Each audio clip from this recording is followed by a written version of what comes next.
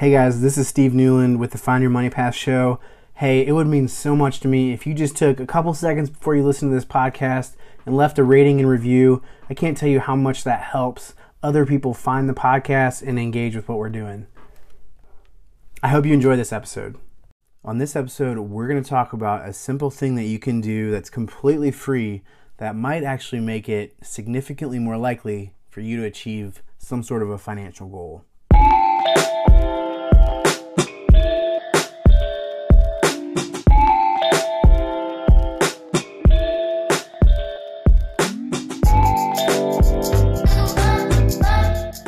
Well, hey everyone, welcome back to this episode of the Find Your Money Path show. I'm just grateful that you took a few minutes to join me for today.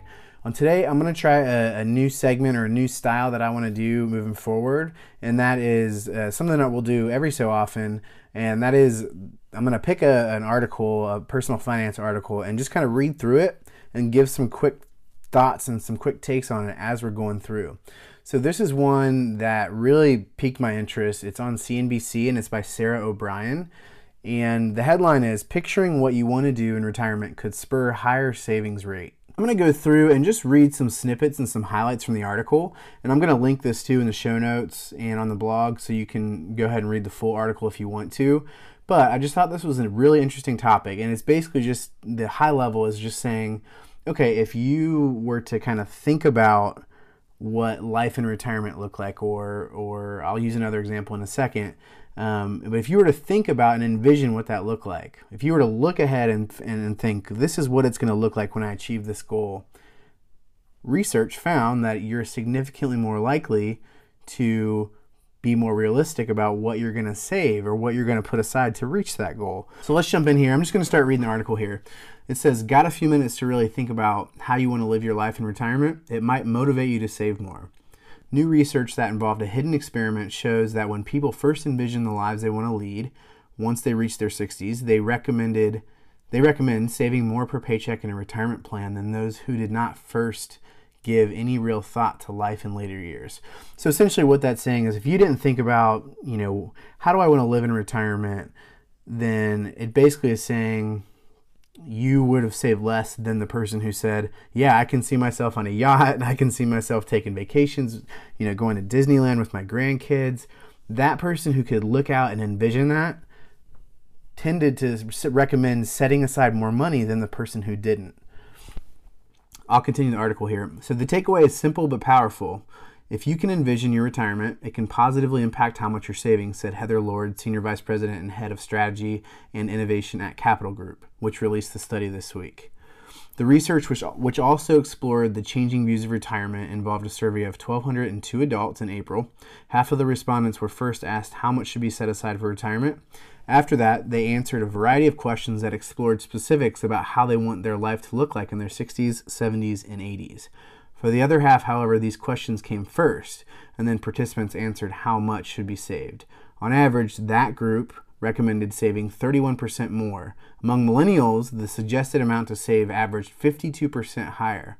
So in essence, what they did is they took half of these adults. Let's just round it. Let's say, so they took 601 adults and said, okay, how much should you save for retirement? And then after that, they said, okay, well, now how do you want your life to look, in your 60s, 70s, and 80s? And then for the other 600 adults, the other half of the study, they flipped those around. They said, okay, what do you want retirement to look like in your 60s, 70s, and 80s? And then they asked how much should be set aside for retirement. What they're finding is that second set of people who were asked, what does my retirement look like first, before they were asked how much to save for it, that group was more likely to suggest a significant amount more to save for retirement.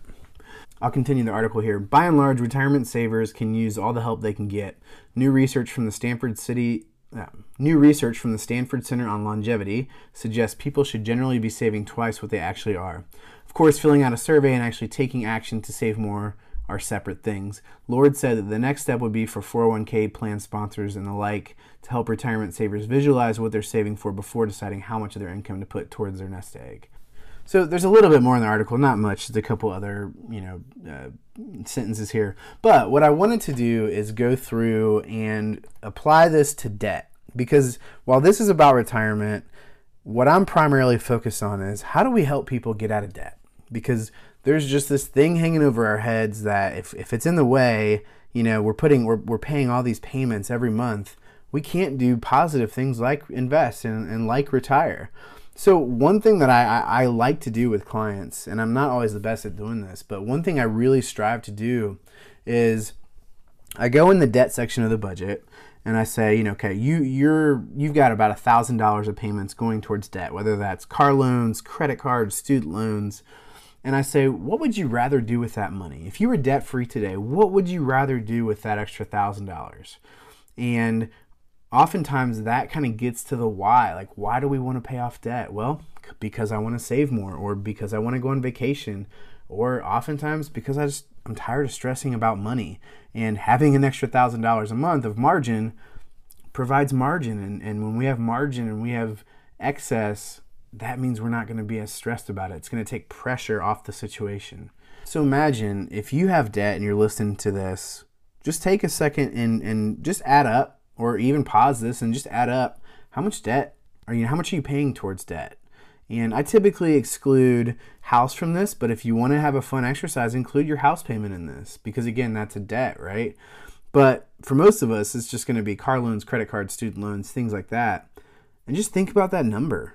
Think about, wow, what if I had an extra $500, $750, $1,000 a month? What would you do with it? What fun would you do with it? Who would you be able to help? How much more money would you give away? Would you start to donate to somebody? Could you help a family member? Could you put more money aside towards retirement? Could you leave a job that you really don't like to do something that you really want to do because you now have all this margin? Think about those things. And what this is going to do is, as you start paying off the debt, not only is it going to keep you motivated, because this is why you're doing it. This is what you want to do. You're going to be more aggressive with putting more money towards that because you're picturing the destination. Now, again, this is way easier, just like the article said, way easier said than done. It's one thing to dream a little bit, but then you've got to execute on that dream day after day after day after day. You can sit there and dream for one day and then it's just a dream. The execution is the hard part, and staying disciplined is the hard part. And that's why I hope things like this podcast can help just keep you thinking about this every single week, every single day, and just staying intentional and staying on top of, just these important financial decisions and these financial thoughts. So the last thing I want to end on here is actually just an interesting chart that was in this article, and it found from this study, it found that Group A, which remember, Group A is the group who was asked first how much they need to save for retirement, and Group B was the one who was asked, what do you want your retirement to look like first, before they were asked how much they want to save for retirement. Group A, I'm going to go down the chart here. Millennials said, for the ones who were asked, again, first, how much they should put away for retirement, they said, we should put 17% of our income away for retirement. Group B, the one who envisioned their retirement, said, no, I can do 25.9% towards retirement. That's a 52% increase. Generation X, they said, Group A said, I can put 16.5% aside towards retirement. Group B, who envisioned their retirement, said, nope, I can put 20.2% towards retirement. Baby boomers, Group A said 15.2%, I'll put that away for retirement. Group B, who's already thinking about their retirement, 17.3%. If you look at all the 1,200 respondents to the survey, the ones who were asked how much they should put it towards retirement first said 16.2%. And the ones who said, I want to go to Disneyland with my grandkids, I want to, go on cruises every 3 months, those are the people who said, I want to put 21.2% away for retirement. Overall, a 31% increase than Group A. And again, I think if you correlated this to debt, you'd see the exact same thing. The people who are focused and who have this vision in mind of like, no, I'm sick, I'm tired, I'm stressed out, I don't want to be stressed out anymore, I'd rather use this money on something else. I don't have data on that, but I almost guarantee you the same exact thing applies. I've seen it over and over and over from the people who are motivated. They're the ones who pay off debt the quickest, and because they know where they're headed and they can see the finish line. Well, hey, I hope this was helpful for you today. If you need help paying off your student debt, getting a plan together to pay off credit cards or student loans, or car loans, please reach out. I promise you, this is something that when you have accountability and you have someone, helping you develop a plan, it just makes this process a little bit easier. So please don't hesitate to reach out. Go to findyourmoneypath.com for more information, and I just appreciate you listening to me today.